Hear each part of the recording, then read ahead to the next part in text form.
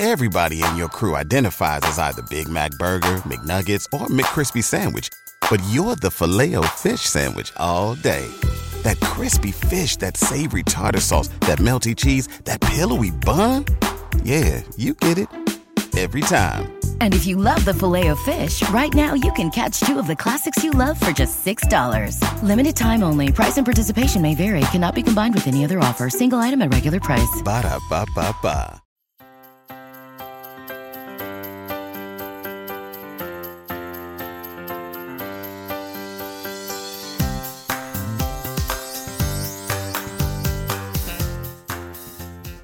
Hello, everyone. Hi, friends. Welcome back to Barb Knows Best, the podcast. I'm Michelle Maros, your co-host, and I'm here with my mom, Peaceful Barb, and some super exciting news today. We're recording this episode from our very own little studio for the first time. I'm excited. Ever. I'm Hi. excited. Hi, Michelle. Hi, everyone. Very excited. It feels like home. It feels like we actually are at home now having our conversations. Yeah, now you're really in our living room. Yes, you are in our living room listening to this episode today. So I'm excited. I'm really happy. And, you know, I was thinking about this, that we were recording our first episode in our new little studio, and your word of the year is new. Yes. And how fitting is this that, like, you set that new intention, and here we are, like, a couple months into the year, and just the new keeps coming, keeps showing up. Intentions are powerful. Yeah. And for me, this is fun, which was my word. Yes. Like, See? We're in our own little tech world. Love it. Very excited. Love it. And I feel, I don't know, the vibe is right today. I can tell you're really, really happy. It's nice to feel progression in life, wherever we can get it. Yeah. And it's been we're into the second month of 2023. And so it's really kind of cool to see how things are unfolding. And that's what I love about life. You know, when you just take one little baby step forward, life has a way of continuing to help you move a little bit forward, a little bit at a time. You know, we're not just taking one great big huge jump leap. We're taking little baby steps at a time. So it's really cool. I'm really loving it. It is cool. And, you know, we were talking yesterday, actually, we did a workshop yesterday. And you mentioned the Martin Luther King Jr. quote of, you know, you don't need to take every step, or you don't need to see the full staircase to take the first step. And I don't know, just hearing you say that feels very like we've just been taking tiny steps and like the staircase appears. And it's really like that with anything in life, where I think we get so tied up in trying to know what the end result is. And at least for me, in my life, I would get very caught up in not having like the clear picture of everything that was going to happen. And instead of just in this moment, like, what do I need to do? Like, what is the next right step? Because it is true. If you keep taking that aligned action with like your intentions, your words, you know, your goals and aspirations, like the staircase does kind of just appear and you just keep moving forward.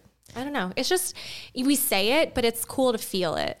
It's really true, Michelle. I believe that thinking that we have to know the outcomes and see the whole story and have the whole thing in front of us before we actually take an action or actually take a step is a block. Yeah. And I really think it's an obstacle to our lives.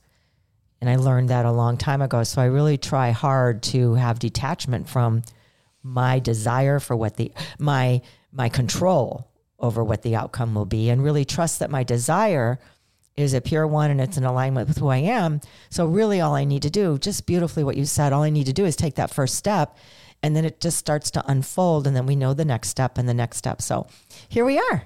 Here we are. Yes. So welcome to our true living room, the new chapter of Barb Knows Best, the podcast. How fun.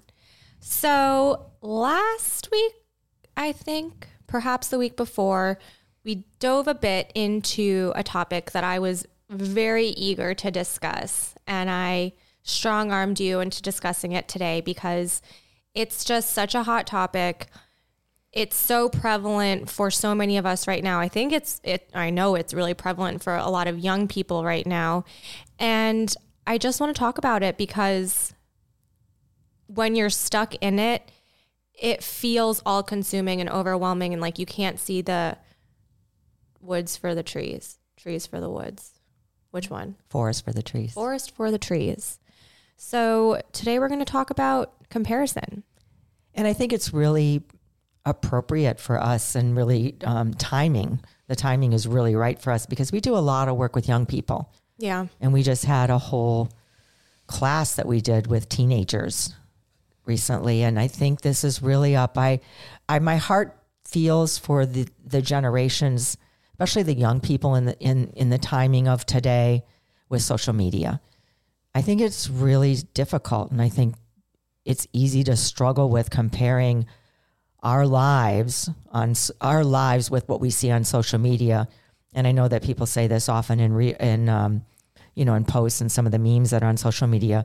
Really on social media, you're seeing the highlight reels of people's lives. You're not really seeing what's actually happening, but it's still hard to see all that. And certainly we hear that from the teens that we work with. So I think it's very appropriate. And I'm really excited about this topic because it's insidious. It's one of those things that just kind of worms its way into your life and into your thinking and into your being. And as much as you think, oh, it's okay, it still kind of rears its head in certain ways that really can be hard for us to detect. Yeah, and it was interesting because I was talking to a friend the other day, and we hadn't caught up in a long, long time, and we were just kind of going over everything, and she lives in a different country, and we were just, pros and cons of living in different places, but we both kind of got to this space of how worrisome it is to think about young people being so engaged with social media because, I think about my relationship with social media as a grown adult. I've had social media since college, I guess. So I was still young, but getting into a place where my brain is fully formed and I can know what's true and what's not. But there's all these studies that show that, younger people who engage in social media, it's, because their brains aren't fully formed, they don't have the same ability to detect what's true and what's not and fall into the comparison game even more so because of being so young and not having that differentiation. And I can only imagine what my life would have been like or how I would have felt if I was a teenager or, a child having this added world in my consciousness. It just, I don't know. It's just a lot to think about. And so thinking about people viewing all of this stuff with, such innocent little brains is it's true. Concerning. It's true. Because it's hard for me. It's hard for you. Well, I was just going to say that, the topic of comparison today in this episode, I think is really up for more people than they think. And I think it's really, really important. And I was going to say, talking about social media, there was no social media when I was younger, but it still was hard for me.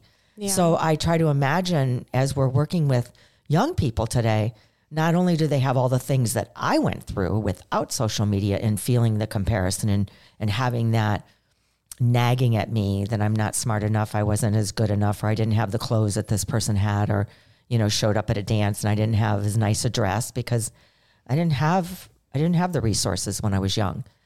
I can only imagine what it's like being in a teenager's life and being in a teenager's or a young person's brain as they try to digest everything that's coming at them and everything that they see. So, and I think what I want to say too, Michelle, what we're going to talk about today with comparison, you are really brave because the things that you are going to say today and just thinking about your life as a young person, it's really, I just really honor you in how willingly you are to share your experiences. Oh, thank you. Yeah, because I know this is a really interesting way that we're going to talk about comparison and the competition game that we play as humans.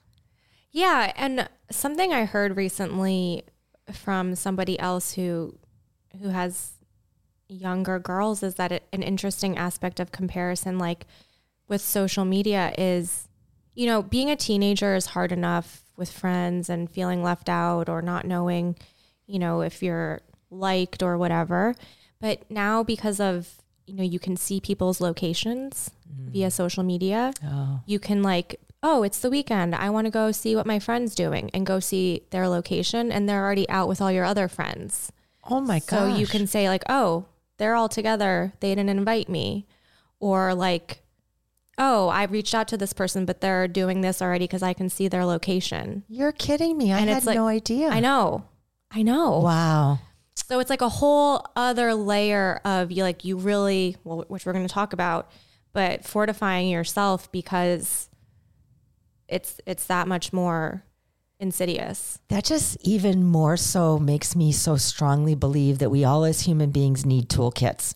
Yeah. To really have in our back pockets or in our little bag of tools what we do when we're starting to have all these things that are happening. And that's why I love that you started this podcast, Michelle, so we could share our experiences and all of our conversations, because we deal with just about everything that life throws at us. And this idea of comparison and competition and all of those things, and listening to what you just said, is just heartbreaking when you think about what young people and people my age, I mean, it's not just young people that are on social media. It's just heartbreaking to feel what might be happening for people when they look at what's happening on social media or in the news or whatever it is. So, well, it does make you feel like we do need that toolkit that you said, and we have to work extra hard to fortify these feelings of not taking things personally, trying to release the feelings of comparison, and, then not trying to compete with, everybody around you to feel like you're winning in life. And I think one of the things I like to start off with, I grew up, all of you know, if you've been listening to the podcast or read my book or on social media with me and with Michelle, I grew up with two parents that were alcoholics. We 5 children. I was the oldest of 5 children. We did not have enough resources to live our lives in a way that was comfortable or even measurable in a lot of situations. And so I was always comparing myself, and I was always feeling like I didn't fit in. I had no friends. So it really was a big deal for me to try to figure out how could I actually be in society, or how could I actually be in life? And it wasn't until I went into treatment for bulimia when I was 28 years old that I heard this quote: comparison is the thief of joy. Mm-hmm. And I remember when I heard that, I started to cry. I thought, oh my gosh, that's what I've been doing my whole life. So I was 28 years old when I went to treatment. So imagine, the story that I just said. So it was so hard for me. And I thought, oh my gosh, no wonder I'm not happy. No wonder joy was always so elusive for me. So just the idea of thinking about that, everyone listening, just take that in for a second. Comparison is the thief of joy. Who said that? There's no, well, I think it's been attributed to several people, but I think the latest might have been Shakespeare. I know I was on a retreat once, and it's been attributed to a lot of people. It seems like it's not totally sure. No, I don't think it is sure. I just remember one time I was on a retreat and they had attributed it to St. Francis of Assisi. I always thought Shakespeare, but I just Googled it, and it's like I think it's unknown. And I think whoever said it, it certainly resonates. I think it resonates for all of us listening to it. But just taking that in and understanding that if you are someone that compares, or you have thoughts about comparing or being in competition with other people and what they have or how they look or how smart they are or whatever it is, thinking about when you're in that mindset of comparison, you're not happy and there's no joy to be found. So it really is it was very powerful for me. And I don't want to say that it changed me completely, because I still, as a human, compare myself, but I never forgot it. And every time I do a comparison today, thinking, oh my gosh, comparison is the thief of joy. It just really stuck into my consciousness. Well, because it's like one of the real truths of life that I really think that anyone can get behind when you really start to think about comparison is the thief of joy.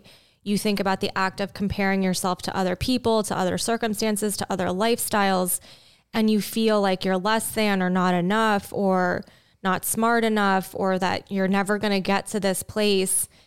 And that is not a joyful place to live your life from. And you now can think of all of the different ways that we compare ourselves to others, social media included. And it's like, it just sucks all of the joy or creativity or inspiration out of us because our minds are constantly thinking about ways to compare or to compete or to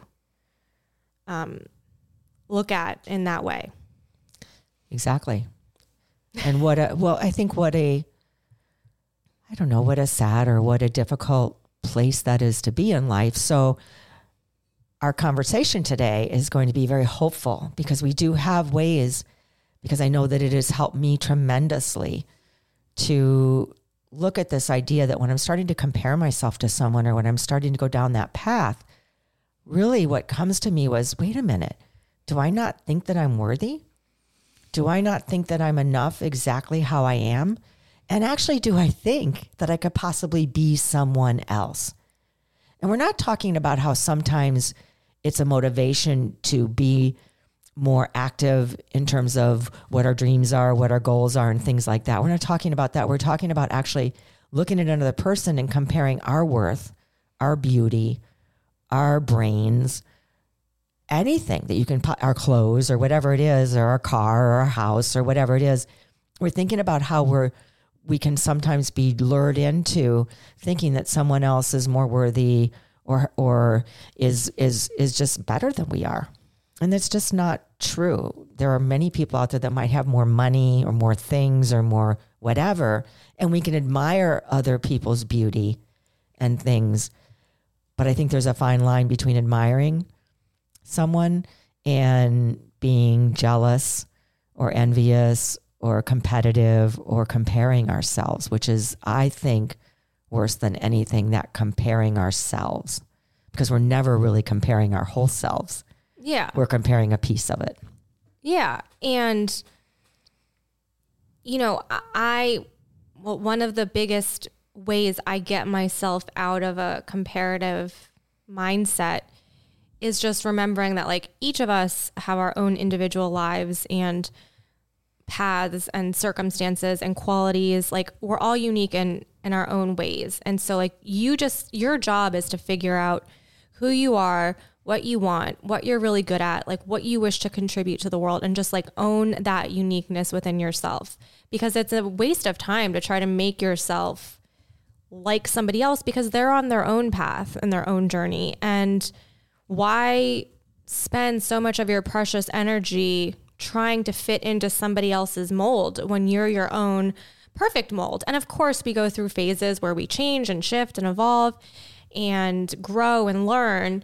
But like our lives are our own. There's only one Barbara Schmidt like you, and there's only one Michelle Amaros like me. And if you're listening, there's only one of you. And like, how cool is that? It's a beautiful mindset shift that we have to, I want to say strive for, but actually just be. Well, it's that awareness always, Awareness and is to key. remember, like to catch it. You know what? You just said something. I started this episode off by saying that comparison is insidious. It's so subtle sometimes we don't even know that it's happening. And here's what I think about comparison, actually, especially social comparison, since we're on this talk about social media and social comparison and what people have or whatever it is, materially what's happening. I believe that social comparison is outside of our ability to be aware. Like we're not even aware that it's happening. Like if I go and start comparing myself or my house or whatever it is, whatever material thing, I don't even think that we're aware that we are comparing and that what it's doing to our psyche or what it's doing to our mood or what it's doing to our ability to love or care about ourselves or to live the life that you just said, Michelle, that we were meant to be living, our own unique selves. I don't think we even know that we're doing it. I don't think we go home and say, oh my gosh, I just was comparing myself to this other person on social media. Wow, this isn't good for me. This is really, chipping away at my own worthiness. This is chipping away at my own ability to be exactly who I am. So I think it's really key to start somehow. And when I say somehow, it's like really to start to develop the awareness. And I think you said it really beautifully, Michelle, that we're our own unique selves. We can't be someone else. So we're trying to do something that we can't even do. Oh, sure, maybe we can go buy the same kind of house or maybe we could go buy the same shoes.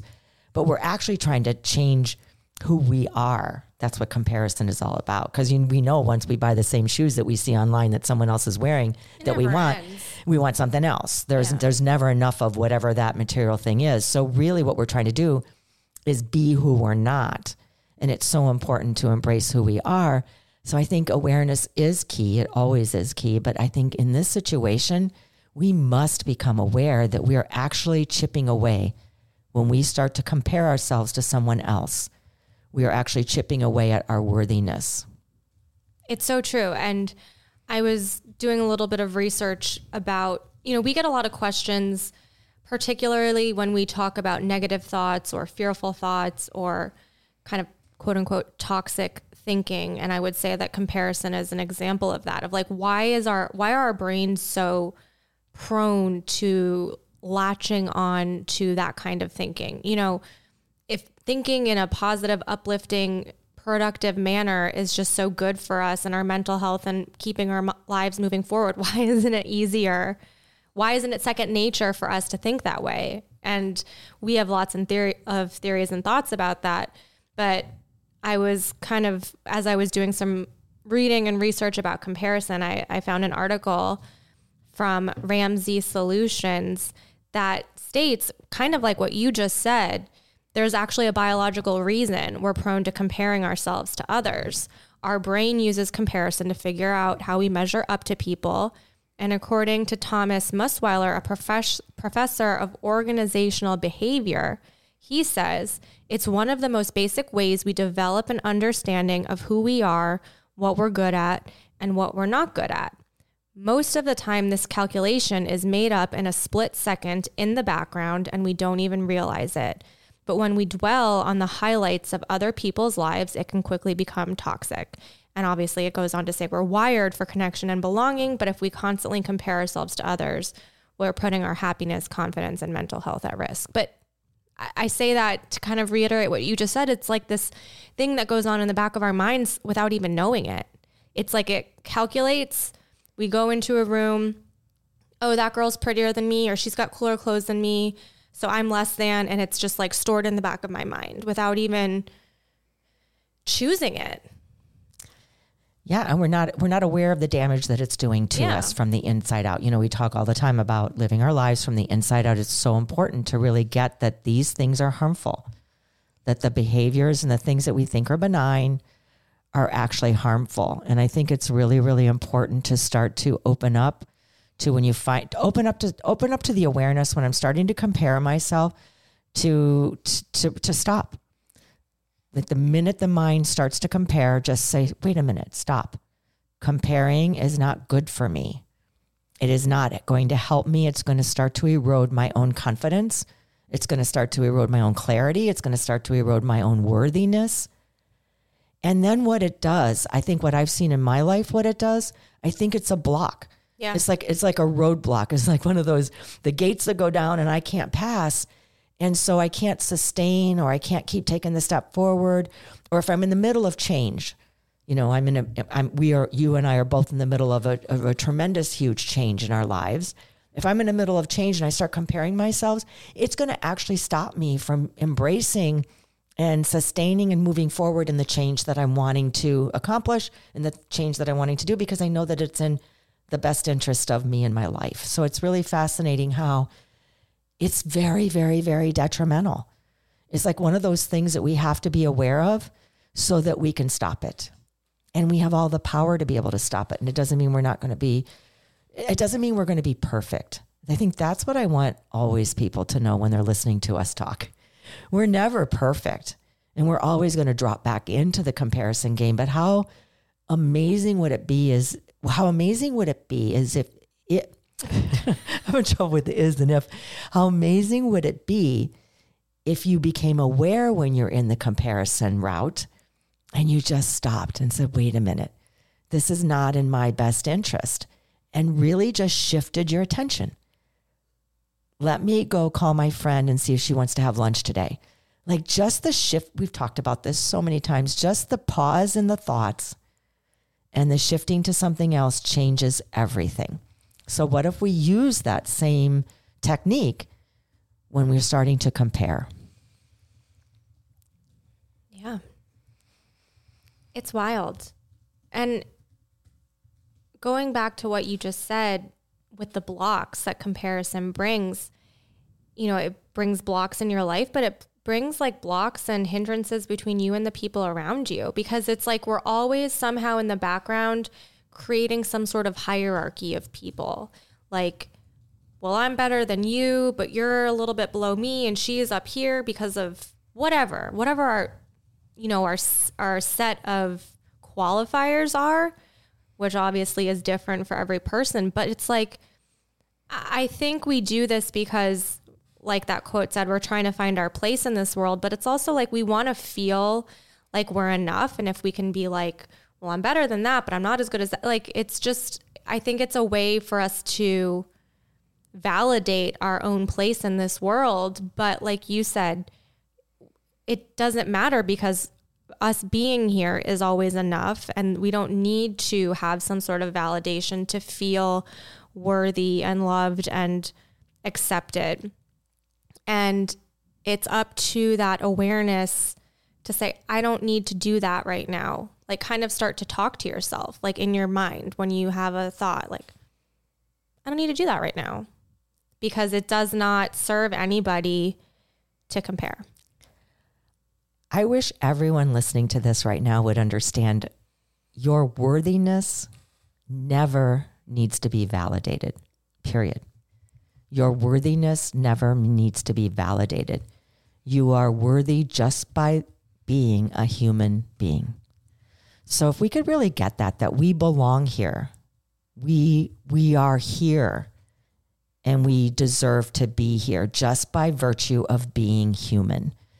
If we could really get that, then I think that can help us start to chip away at this idea that we need to compare ourselves to other people. And I know, Michelle, you know this about me. One of my favorite places in the world is in the forest, is in the trees. And I especially love the redwoods. When I go to Northern California, I can spend days and days and days and days walking in the redwoods. And so this quote by Ram Dass affected me deeply, I guess probably, 10, 15 years ago, when I was on a retreat and I happened to be walking in the redwoods. And I want to read it for all of you because it was so powerful. And in the moment of reading it, I wasn't reading it in the forest. I read it on retreat before I had gone to the trees and gone to the forest. But then when I was walking in the forest, it was a whole culmination for me of me loving being around trees and loving being in the forest. And this idea of how we really shorthand ourselves with this whole comparison, how we are our worst enemies. And it's the mind can be our worst enemy or our greatest friend. And so if you don't mind, I'd love to read this quote because it's so powerful. Please do. So Ram Dass said this: when you go out into the woods and you look at trees, you see all these different trees. And some of them are bent and some of them are straight. And some of them are evergreens, and some of them are whatever. And you look at the tree and you allow it. You see why it is the way it is. You sort of understand that it doesn't get enough light, so it turned that way. And you don't get all emotional about it. You just allow it. You appreciate the tree. And so when I read that for the first time, I thought, wow, wouldn't that be extraordinary if I could look at all of life like that? If I could look at other human beings that way. But I don't believe we can look at other beings that way until we can look at ourselves that way. So I remember I was crying in the woods when I was walking and thinking about this quote at the time. Like, I wish I could just allow me.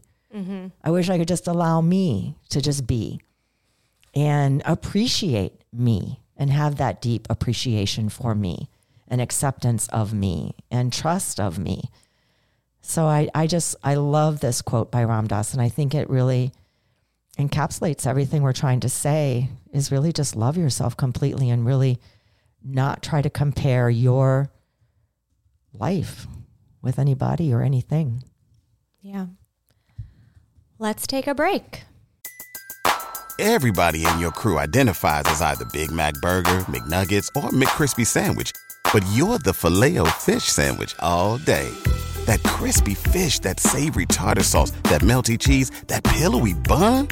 Yeah, you get it.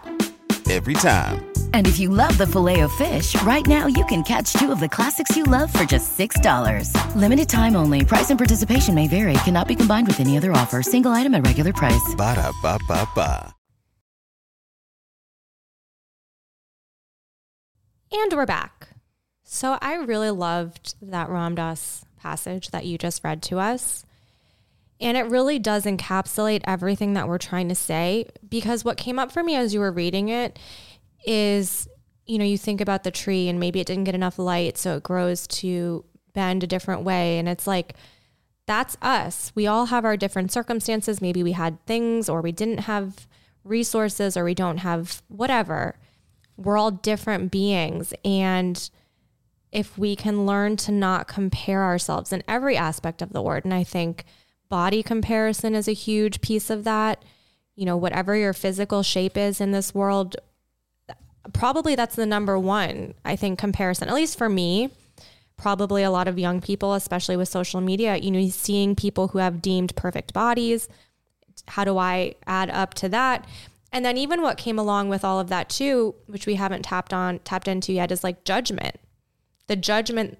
Were you going to say that? No. Oh my gosh. No, but you just led me into the perfect thing. I love it when that happens. But the judgment that comes, you know, if you're judging somebody else for an appearance or something that they said or did, and how that really comes back to comparison as well. So the Michelle, this is Oh, so Mom. perfect. So the Ram Dass quote has another piece to that passage.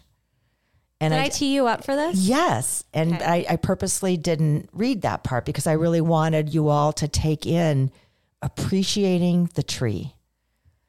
And so the second part of that passage is this. It felt like there was something else. Yes, I did this on purpose because I just felt like it was really meaningful for it to be in two compartments. So we ended the first part of the passage. You just allow it. You appreciate the tree. And so the next part of the passage is this. The minute you get near humans, you lose all that. And you are constantly saying, you are too thin, or I'm too this. And that judgment mind comes in. And so I practice turning people into trees, which means appreciating them just the way they are. So that is Ram Dass. Ram Dass says, I practice turning people into trees, which means appreciating them just the way they are. And so when I read this, 15 years ago or so, what I did when I go walk into the redwoods or when I go walk into a forest, I look at a tree and I think of a tree as a person. Like I've gone up and Talking to your friends in the forest. exactly. I've actually gone up when I was on retreat in August on my silent retreat, and I went into the redwoods for a week after that. I actually can go up and hug the tree. And so I know this sounds woo and I probably sounds really weird. So, oh my gosh. She's a literal tree hugger. She really is. But there's something about if there's something inanimate, even if it's animate, like your dog or your cat or anything other than a human, if there's something that you really just love exactly the way that they are, if you can actually hug them and imagine that you're hugging another human. I don't know, it may sound weird to people, but it has really been powerful for me in this idea of turning off that judgment mind or catching that judgment mind. And I think what you were saying earlier, Michelle, in that idea of not allowing ourselves to go down the path of that comparison, because we are unique human beings. And so when we can love other people for just exactly who they are, because oftentimes judgment leads us down a path of, well, they aren't really as smart as, then we have to start building ourselves back up because we've knocked ourselves down by judging or by comparing ourselves. Then we move into the judgment mind. So I just think it's a beautiful way to start to break down the barriers of trying to be someone else and let other people be exactly who they are in their uniqueness, and loving ourselves for who we are in our uniqueness. It's so good. I'm so glad you brought up that Ram Dass passage, because that was pretty perfect.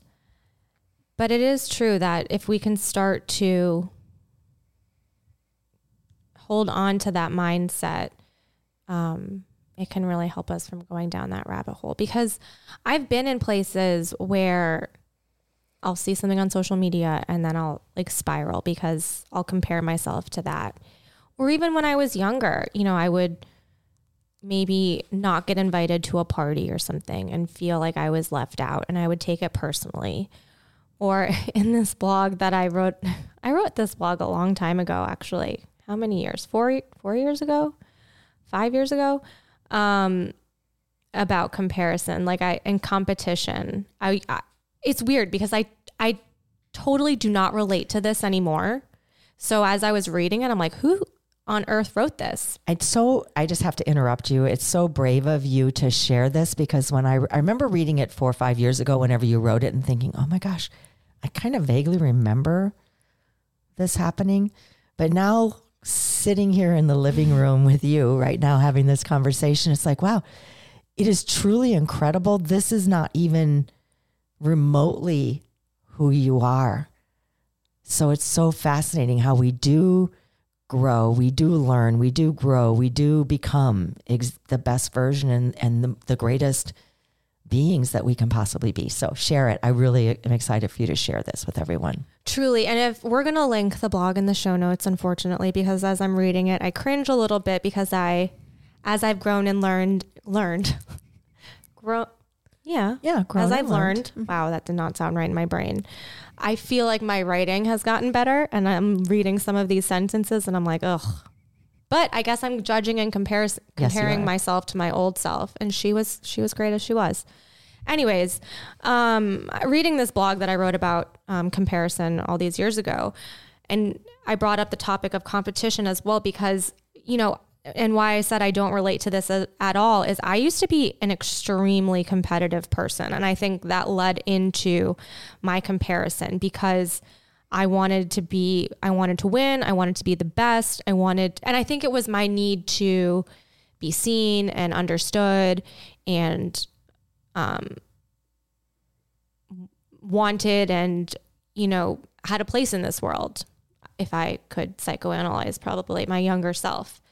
And so I thought if I could win or be the best, I would have that attention that I wanted. So I was really competitive, but probably a quiet competitive, in my own brain. I was competing with myself. I don't think I ever vocalized to you. Did I?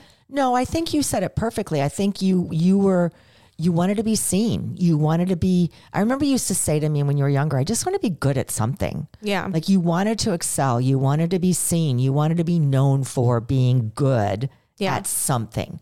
It's true. I did ballet and tennis as a kid. And I remember this specific moment in my mind, probably when I was maybe 7 or 8 in ballet class. And my teacher called me out because I did something really good. And she gave me a good part in a performance or something later on. And I was like, that was everything to me. And obviously I still remember it however many years later. It was oh my God, she noticed me enough to call me out in the class. And that was everything. So, you know, I played tennis too. And you were extraordinary tennis player. Thank you. You were extraordinary tennis player. Thank you. But I was a nut. Competitive. You were very competitive. I think you knew how good you were, and all the coaches and all the people and all the other parents said how good you were. So you knew you were really, really good. So you were very But I was my own worst enemy because my mental game in tennis was a mess. I could not get over mistakes. So much so where if I would go to hit my first serve and it would go out, or, you know, it didn't go over the net, I would double fault. And then I would just spiral and then I would lose. But one time I used to play in tournaments and I lost and I threw my racket. And you know why you threw your racket at that? It was just so I know you did. I was in shock. And I vividly remember my dad watching and being like, okay, we need to talk. Well, I think why that was so powerful was... And I broke it. Well... Which is an expensive thing to, you know, replace as well. You would have won the tournament. You had gone all the way to the end. Oh, really? Yes. And I must have blocked all of those things out. I think that's why the rage was so dramatic that you threw the racket. Yeah. you're right. You have it exactly right. Your mental game, if you didn't, you were so good and you got all the way to the end in this particular tournament and you would have won it. But I think you hit it out, or I don't remember exactly what it was, but I think I double faulted. You may have even double faulted. Which is like, ugh, the pain. Yeah. But to watch you throw the racket and to think of you, I mean, I'm laughing today because it's like, wow. And I remember thinking as your parent, as your mother, thinking, oh my gosh. I created a monster. No, I didn't think that. What I thought was, wow, she is so good. You know, I'm all about the mind. Yeah. We've got to figure out what's happening in the mind because she's so good. And even the coach came up to me and said, your daughter is just an incredible tennis player. We have to figure out this mind thing. Yeah. And even, so that was like when I would play singles, but then I have another memory in my mind when I was in another like tennis lesson playing doubles. And I think we were in a match that was literally just for fun. I don't think it mattered. And my partner, I felt, was not as on my level and we weren't playing well. And I was such a jerk. Like I was, just I was so mean to my partner. And I remember my coach afterward was like, you can't do that when you're playing doubles to your partner. Like you're on a team. Like what? And I was so embarrassed by my behavior. And I felt so bad that I had let this part of me come out that I guess because I was so young, I didn't even really know what was going on. But it's so interesting to think back on it because I was so competitive, so comparative. I didn't like thinking that I was going to be worse or looked upon poorly or not achieving whatever it is that I was trying to achieve. And it's just so funny because not that I'm cured of this at all, because I still have my times where I compare and compete and judge, but at least I'm not throwing things anymore. But I also don't think, first of all, I think you're just amazing. I just love you so much. I also think though, I don't want to say using the word cured, that's always kind of a trigger word for me sometimes, but I think you are an expert in the mind now. You've done so much mindfulness and meditation and all the things that I really believe that you don't go to that place of throwing a tantrum and throwing your racket. We learn coping skills. I think it's even more than coping skills. I actually think that you have transformed that need to be, lash out or be violent like that, to be seen or to be heard or to be noticed. Violent. Like throwing your racket. I mean, that kind of nature. And so I think give yourself a lot of grace that this is what life is about. Well, and interesting too, because I was so competitive and comparative, it ate me up alive from the inside out. I quit. I could not, if I was not going to be the best, I could not do it anymore. And the same with ballet too. If I could not get into the best ballet camps and whatever, I couldn't do it.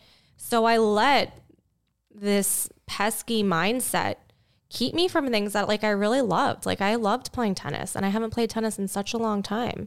I loved to dance. I talked about this a few episodes ago.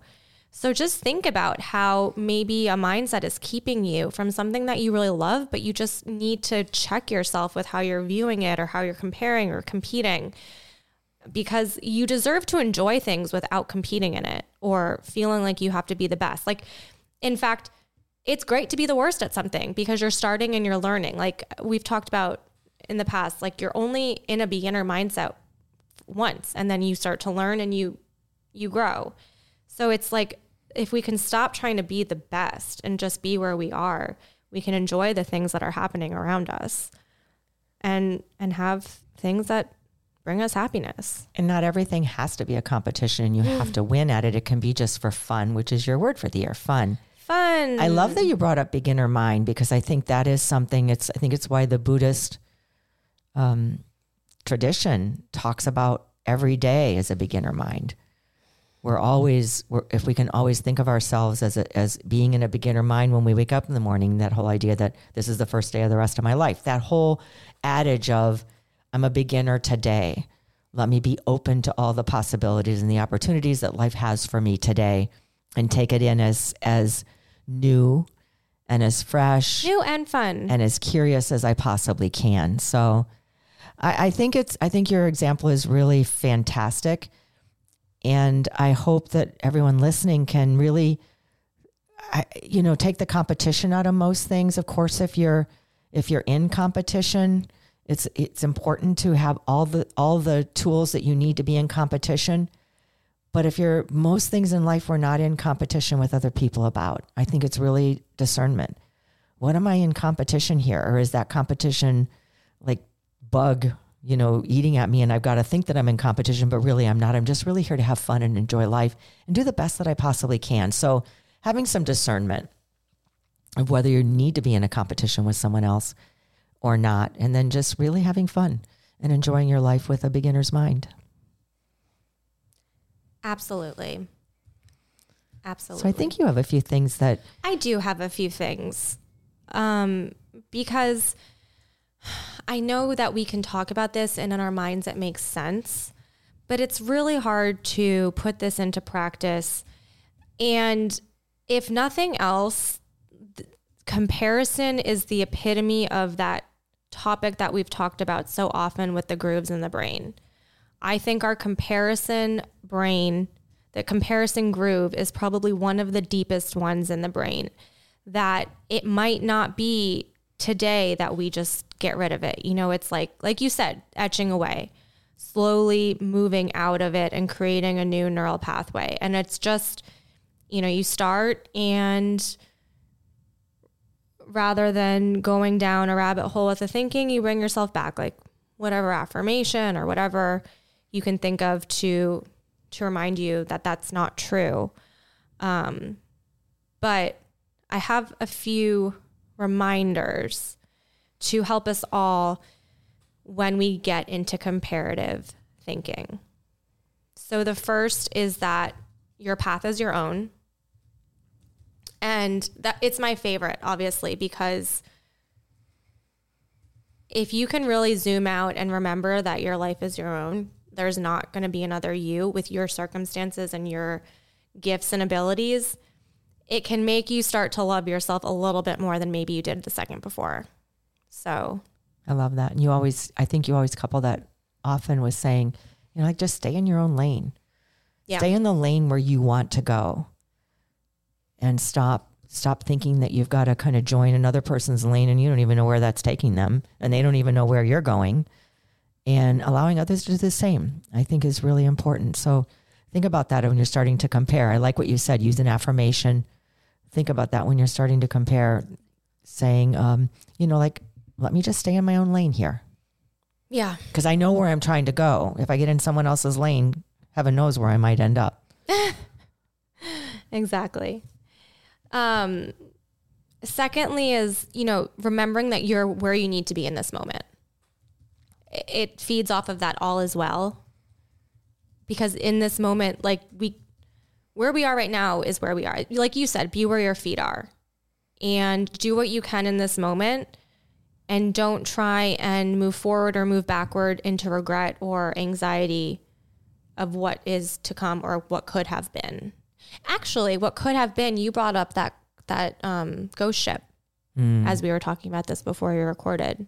I did. One of my favorite people of all time is Cheryl Strayed. And we're going to do a special episode next time, I think, or one of these times coming up on books. And one of my favorite books of hers. We've been asked many times. Yes, and we are going to, I promise. But one of my favorite books of hers is Tiny Beautiful Things. And she does a whole episode on the ghost ship. And that's that idea that sometimes we mourn the life that we didn't choose or that we never had. And so I think that in that idea of comparison, sometimes we can be so stuck in the life that we wish we had, or the life that we wish we'd chosen, or all the things that we forget to just really settle into the present moment in the life that we're living, because that's really what's going to unfold to living the life that we want to live. Mm-hmm. Yeah. I mean, I have to mourn that I'm not like Serena Williams. You actually said that to me when you were little. You said, I say little, I don't know, maybe you were about 11, 12, something like that. And I think you came home one day, you said, Mom, it's pretty obvious that I'm not going to become Serena Williams. So I think I'm going to be quitting tennis. Because I remember thinking that you might play tennis in college. And you said, no way. Really? Yeah. Huh. Interesting. Yeah. I must have blocked all of that out. No, I think it's I'm just kidding. No, I Yeah. know. It wasn't for me. right. Next reminder is you're good enough and capable enough to achieve what you desire. Worthiness. Yes. Yes. You are worthy. Yeah. I love it. You know, we all have our goals and paths, like we said. And I love this belief. And someone said it to me recently again. I'd heard it before, but like, if you can visualize it in your mind and have it as a desire, like you've felt it and seen it, so it's enough for you to create it. You know why that's so important? Well, visualization, but it's like that desire was planted in you. Like you don't have the desires maybe that I have in my brain of certain aspects of my life.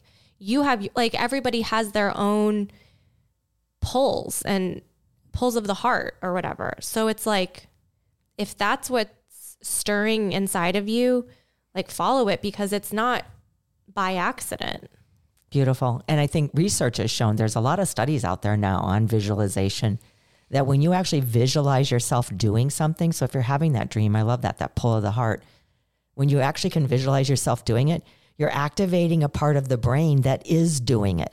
And I think that when I've been reading some of this research, it's so fascinating to me and so cool because it makes perfect sense.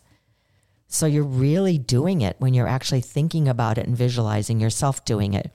So if that's something that matters to you and is really important, do it. Yeah. Next is to remember that there's room for everyone to achieve their dreams, and one person's success doesn't take away from your own. That was like the tennis maniac in me that was like, if someone won this, that means I didn't.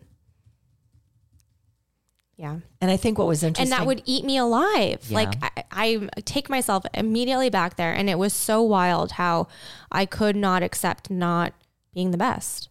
Well, I also think we get into this mindset, and I think especially as a young person, we can't quite grasp this whole Exactly. thing. But I think we get into this mindset that if you have it, then I can't have it. And it's this limiting, very, very, very limiting mindset that's just not true.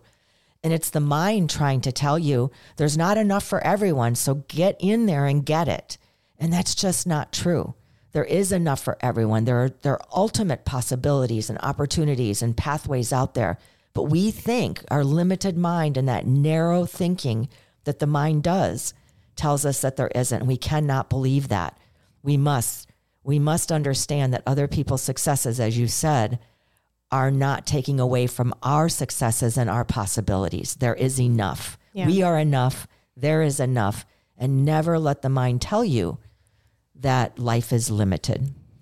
Yeah, it's like that black and white mindset. Life is not black and white. You know, it's not you win, I lose. Life is gray. Life and can be you.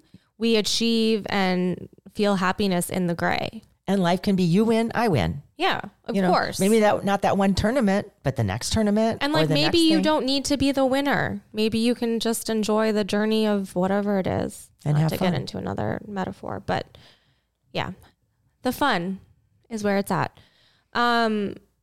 Next is to remember that you don't have to conform to anybody else's timeline, which is a big one. That would be if sportiness and probably academics and being the best in all of my little things as a kid was my comparison. Timeline stuff would be my comparison as an adult, for sure. Yeah. I would say probably for the past decade in my life, that's been the one that I've like really been working on, because it is so hard when people kind of push into your face the concept of what is an appropriate life timeline. And if you are not towing that line to a T, there's something wrong with you. And I think what I love about the generations under me, your generation in particular, and then underneath you, is that whole idea that there are timelines that have to be met or you're done or you missed the boat or whatever it is starting to erode, is starting to change. your generation and the generations underneath you are starting to say, wait a minute, I'm not ready to get married at 19 or 20. I'm not ready to do this. I need a little bit more time. I want to take a pause here. So it's very interesting to me to see as we work with young people to see how that whole idea that there has to be a timeline is starting to erode a little bit, because I think it's not real. And of course there's of course, if you want to have children, maybe not a 66-year-old woman like me could have a child today. I mean, there are definitely. There's other options. Exactly. Maybe I can't birth one, but so see, this is what I mean by your generation. Well, because I think it's so cool. This is what I mean by your generation. It's that whole idea that just what you said, there are other options. See, in my days and probably the generations above me, it's like things were more black and white than they are today. Life is the gray. Love it. Yeah. Your timeline is your timeline, and just love it. And if you don't love it, see what you need to do, what actions you can take. Get creative and be curious about what actions. Yeah. The last reminder that I have is to just trust that life is unfolding for you as it should. Maybe not as it should, as it is. Jinx. We're morphing into one person. Just because even if life feels like it's not, holding on to that trust is what gets you into that feeling of hope that tomorrow is another day, another opportunity, another chance, another place where you can think again, act again, begin again. And trust and hope is like the foundation of life, really. Trust, hope, and faith. We cannot control. Man, we're like a little, those little live, laugh, love. Stitch it on a pillow. I think I would close my thoughts on this episode in that we cannot control anything that life brings our way or anything that's happening in the outside world. And our power comes in controlling and knowing that we have a choice in how we act. Mm-hmm. And what we're going to do with what life gives our way. And so that's where your power lies. And really understanding that, I think, is how success and happiness and joy and non-comparison and all the things become accessible, become part of our lives. So thank you for this conversation, Michelle. I loved it. Absolutely. I just have one more thing I want to add, if you don't mind. Of course not. I also had a few little reminders for like social media with comparison specifically. Some like reminders for that. Because I do think that it's insidious with social media and it's hard to get ourselves out. So just know your limits and your triggers, and feel free to unfollow people that like trigger comparison in you. Like, I know sometimes I would follow fashion bloggers because of their style, but like I would really fall deep into like a body comparison situation that was really triggering. And ultimately I would have to like mute them or unfollow them because it wasn't worth my mental health. So know your limits and your triggers, and know that you can mute or unfollow. And to come up with some creative affirmations to counteract the negative thoughts like we've talked about. Replace some of your internet time with self-care practices, and set boundaries for time on social media. I do have like a what's that? What's the word? A limit, a boundary, a time. An alarm or whatever. Oh, alarm, yeah. That's not the right word. On my phone. Anyways. And remember that social media is a highlight reel. So it's not the full picture of people's lives. And life is not meant to be picture perfect in every moment anyways. So we never know what's going on. We never know the full scope of anybody else's life. So it's really, really especially crucial not to compare your life to like a tiny morsel that you see on the internet of somebody else's. So don't let comparison take your joy. You deserve to be joyful, and comparison isn't worth it. I can think of so many other thought processes and creativity that we can use our brains for rather than comparing ourselves to others. And imagine what a world we would have if it didn't take up all of our precious time. All right. Thanks for letting me add that. Appreciating ourselves and others just the way we are. And perhaps maybe we'll do another episode or something about social media and all of that. I think there's probably a lot of questions about that. Yeah. Yeah. She's nodding her head. Yeah. Thank you. All right. Thanks, Mom. Thank you, Michelle. Thanks Enjoyed for it. coming to your living room with me. I love it. This is our first episode and the new place is done. I'm so excited. Me too. Love this for us. And thank you so much for listening, everyone, week in, week out, and being with us. We love it so much. We love this community and we love this podcast. If you'd like to stay in touch with us, which of course we hope you do, please make sure you're following us on social media at Peaceful Barb, at Michelle Maros, at Barb Knows Best Pod. It's there where you can send us messages, ask us questions, and even request potential podcast topics. If you are not yet, make sure that you are liked and subscribed to the podcast wherever you listen to podcasts so you never miss an episode. You're always up to date, and it's just do it. It's helpful. Lastly, if you haven't yet and you're loving the podcast, please give us a 5-star rating on iTunes and leave a review. It's also very helpful to us. Thanks so much again. Thanks, Mom. Thanks for being here, and we'll chat with you next week because, as we know, Barb knows best. Bye.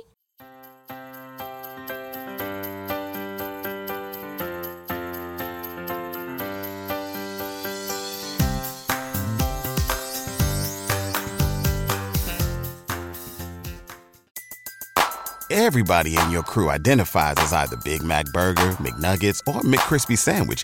But you're the Filet-O-Fish Sandwich all day. That crispy fish, that savory tartar sauce, that melty cheese, that pillowy bun. Yeah, you get it. Every time. And if you love the Filet-O-Fish, right now you can catch 2 of the classics you love for just $6. Limited time only. Price and participation may vary. Cannot be combined with any other offer. Single item at regular price. Ba-da-ba-ba-ba.